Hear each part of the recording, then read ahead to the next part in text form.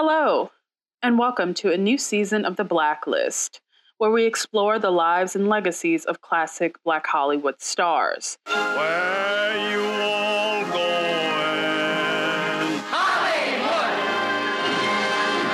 Hollywood!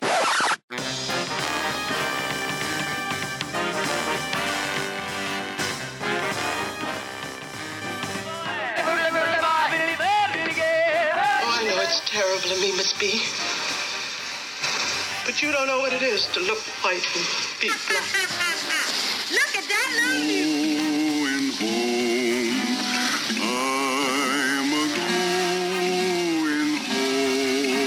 I sincerely hope I shall always be a credit to my race and to the motion picture industry.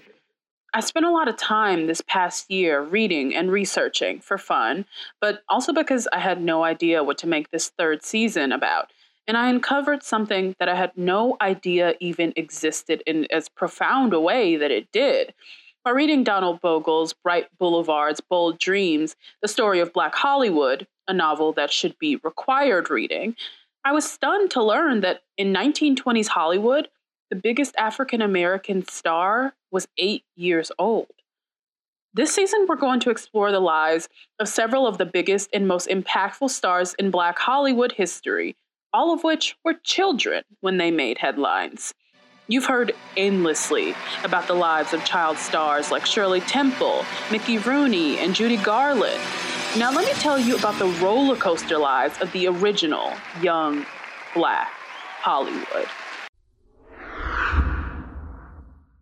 Okay, and now let's get into today's subject, the Dandridge sisters. It is not an exaggeration at all to say that the Dandridge sisters' collective and individual success can be attributed to the relentless spirit of Black women. This all started with Ruby, who met the Dandridge sisters' father while living in Ohio. The pair quickly married and soon gave birth to daughter Vivian on April 21st, 1921. But Ruby, a performer, soon realized she had ambitions too big for Ohio and too big for marriage. Like many women of the era, the initial marital and new mother bliss wore off, and she found herself asking, is this all there is? She decided the answer to that was no, so she left domestic housewife life and her husband until she went back and got pregnant and gave birth to her second daughter, Dorothy, on November 9th, 1922. And the bliss wore off before Ruby gave birth, and she left her husband for good with her two daughters, Dottie and Vivi, in tow, and took work as a maid and gigs where she could as the girls grew older. And then she met Geneva Williams, also an entertainer, and also leaving her terrible marriage at a church function of all places. And effectively, the girls had a new mommy, whom they were instructed to call Auntie Mama, which I've always thought was fucking weird, but anyway. By the time the girls were 5 and 6, the girls who were known as the Wonder Children because of their acrobatic skills were making rounds, performing all throughout the Midwest at churches, schools, you name it. Then they took their efforts to the South, sponsored by the Baptist National Convention, which was a group of independent Black Southern churches. Dorothy later described this experience as, quote, like having a deal with MGM was for white folks, end quote. And by the time they were school age, they were seasoned performers on the circuit and showed no signs of slowing down. The same can be said of the vast majority of Americans until October 29th, 1929.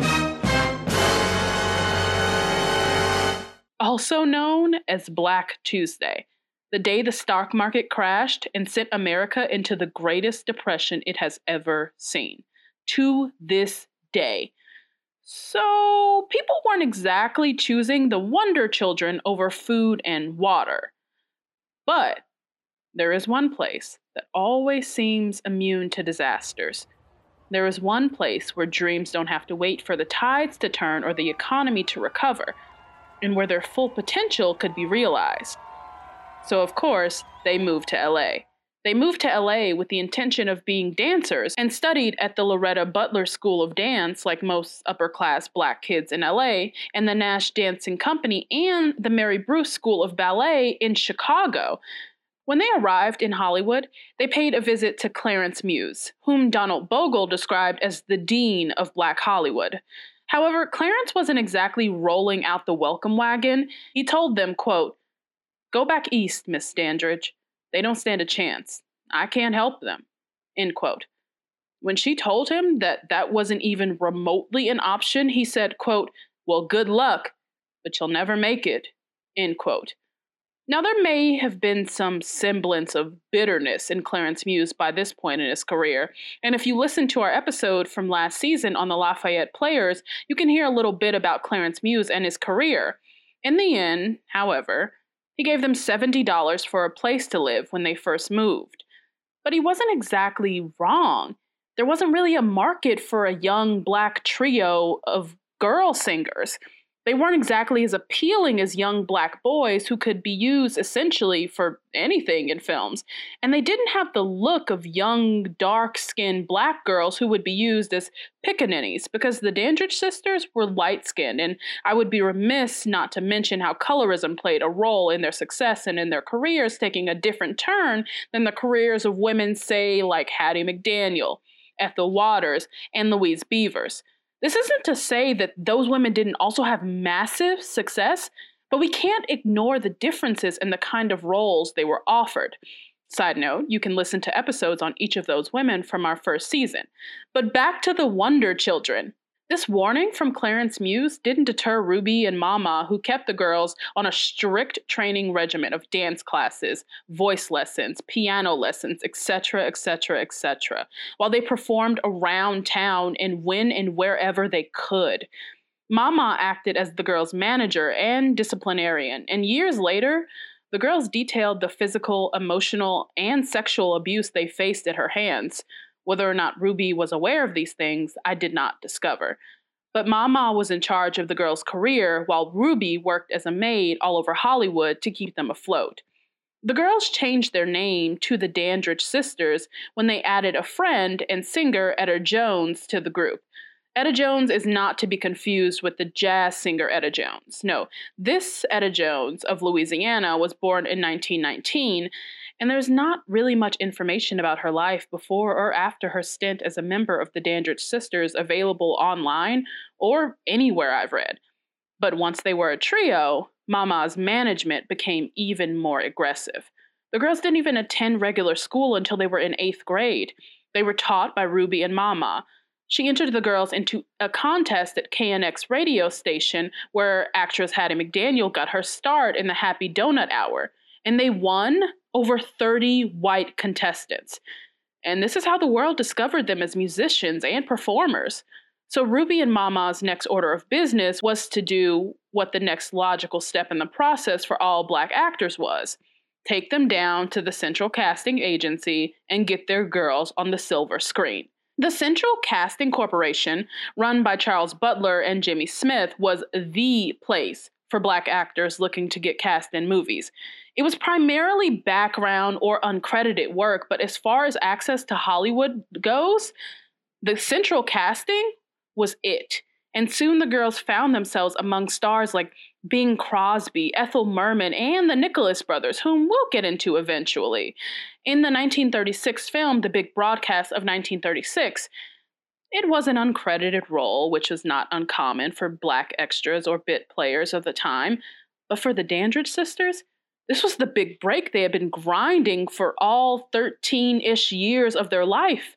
Because for black actors, this was some semblance of making it. It was more than most got.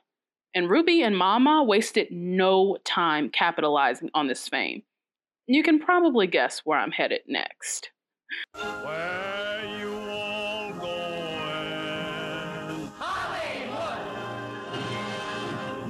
This started a slew of club and theater bookings and more on-screen appearances, and the girls became pseudo-celebrities in Hollywood and in Black Hollywood. The teenagers were it girls. They were personally invited by Joe Glazer, who is most famous for being the club promoter for the Cotton Club, the most famous club of the 1920s and 30s, and pretty much the only club that allowed black performers regularly. The Cotton Club made stars of people like Ethel Waters, Louis Armstrong, Duke Ellington, and now the Dandridge sisters. The girls were so well liked that they received a regular slot in the show and were the talk of the town, earning $400 per public performance. They were referred to as the Black Andrew sisters, traveling to England, Ireland, and the US, living and performing in places like Hawaii, the London Palladium, and at studios like MGM and Fox, with stars like Louis Armstrong, Amos and Andy, Bill Bojangles Robinson, and the Marx Brothers. The rain just wouldn't let up. And in that respect, there were no other young black girls doing it quite like this. There wasn't yet the Supremes or the Rockettes or even a Destiny's Child. Even though the girls' only known recorded songs were with Jimmy Lunceford's band while touring with him in 1938 and 1939. But with great power comes great responsibility. And with generous acclaim comes the burning desire for the spotlight. Solo. As the years went on, and the girls grew up from precocious to pretty to beautiful and desirable, it seemed that Dorothy's stars shined brighter than Vivian's and Etta's. Despite her crippling performance anxiety, she became the it girl. And her relationship with the it guy, Harold Nicholas of the Nicholas Brothers, made them the black celebrity power couple, like Jay-Z and Beyonce level power couple. And Dorothy didn't really need Vivian to speak for her anymore. Her reputation began to precede itself.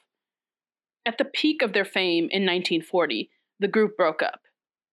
Etta Jones said, quote, "Our last performance was at Frank Sebastian's Cotton Club," end quote. As Dorothy's star had risen, the group had no choice but to go their separate ways. And there was no time for group ventures anymore anyway. And in the years following, their careers took drastically different turns. Etta Jones is the biggest mystery because not much is written or known about her life in the years after the group broke up. I know that she continued to tour with Jimmy Lunceford's band for a while, as the girls had done before their breakup. I know that she married his trumpet player and world-renowned jazz musician Gerald Wilson, but it didn't last for very long. She attended Dorothy's funeral. She retired from the business to raise a family and later worked as a member of the Los Angeles County Department of Parks and Recreation, continuing to pay forward her gifts by teaching dance to the children at local parks. And on June 29th, 1997, at the age of 78, she died. I don't know how many children or family members she was survived by, but I don't think her last years were spent solemnly or without joy or love. I think she got out of this business everything she needed, and got out of Hollywood before it could do to her what it did to Vivian Dottie, whose stories were much different than Etta's. Vivian's career after the breakup was tumultuous, to put it mildly.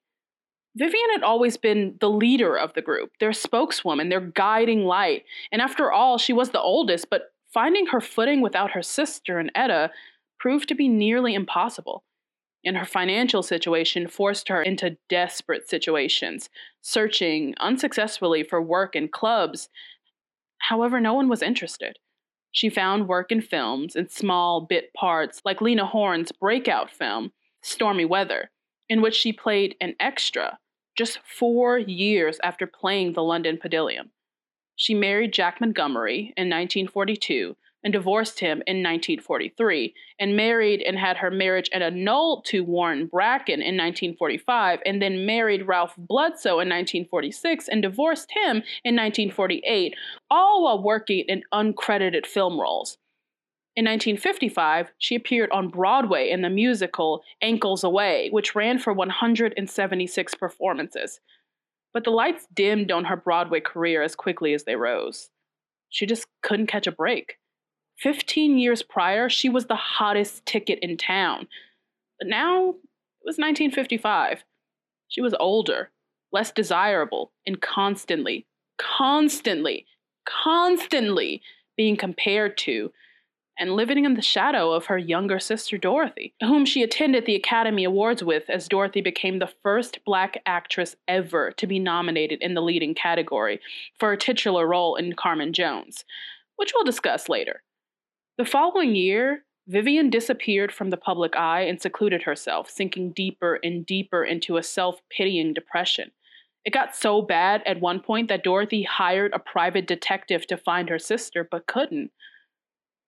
Vivian had moved to the south of France secretly in 1956, and later to New York City, which Dorothy found out about through the grapevine.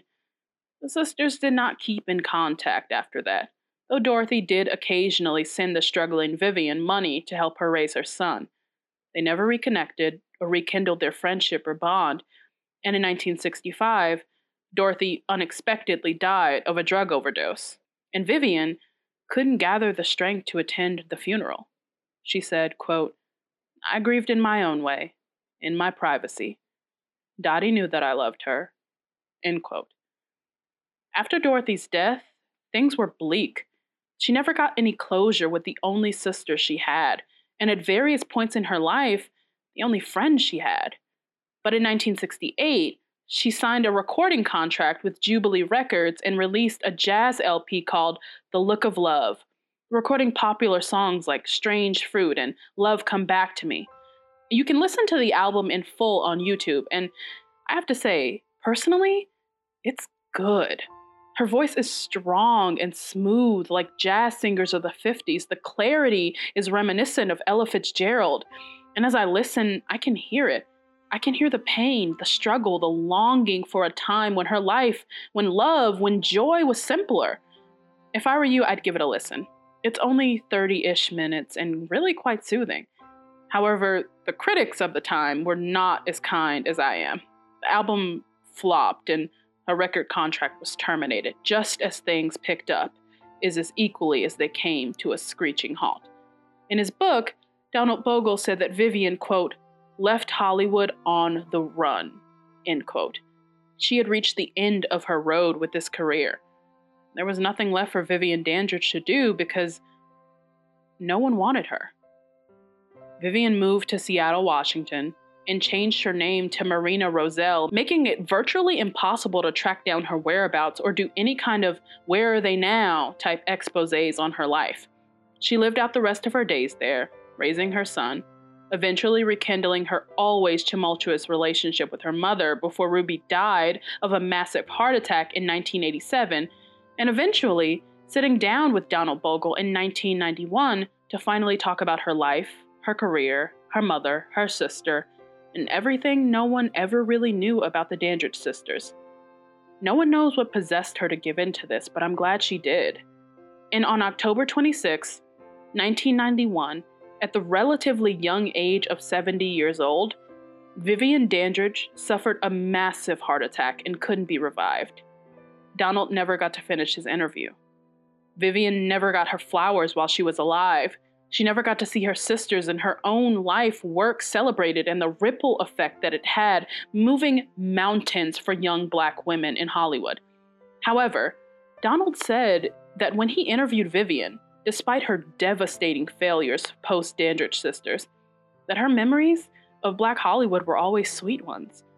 I don't think she died with bitterness in her heart, and she never, ever lost the love of performing because she spent the last years of her life performing in open mics around Seattle, finding any way to sing, which brings a smile to my face because in the majority of these stars' life stories, they leave Hollywood for their own sanity because those who stay end up like Dorothy. So I'm glad that Vivian Dandridge found peace. Thank you, Vivian and Etta, for everything you did to create space for young Black women in Hollywood at ages where you could barely decipher your own existence most days. Next week, we'll conclude our conversation on the Dandridge sisters and all their wonders. See what I did there? By discussing a woman referred to as the African-American Marilyn Monroe, Dorothy Dandridge. Thank you so much for listening to this episode of The Blacklist, which is hosted, written, and researched by Mariah Woods, and brought to you by Textured Air. If you like this, be sure to leave us a review and subscribe to make sure you're alerted when we drop episodes. All episodes can be found on iTunes, Spotify, and podcast.com. Be sure to check out our website, texturedair.com, for more content celebrating Black women.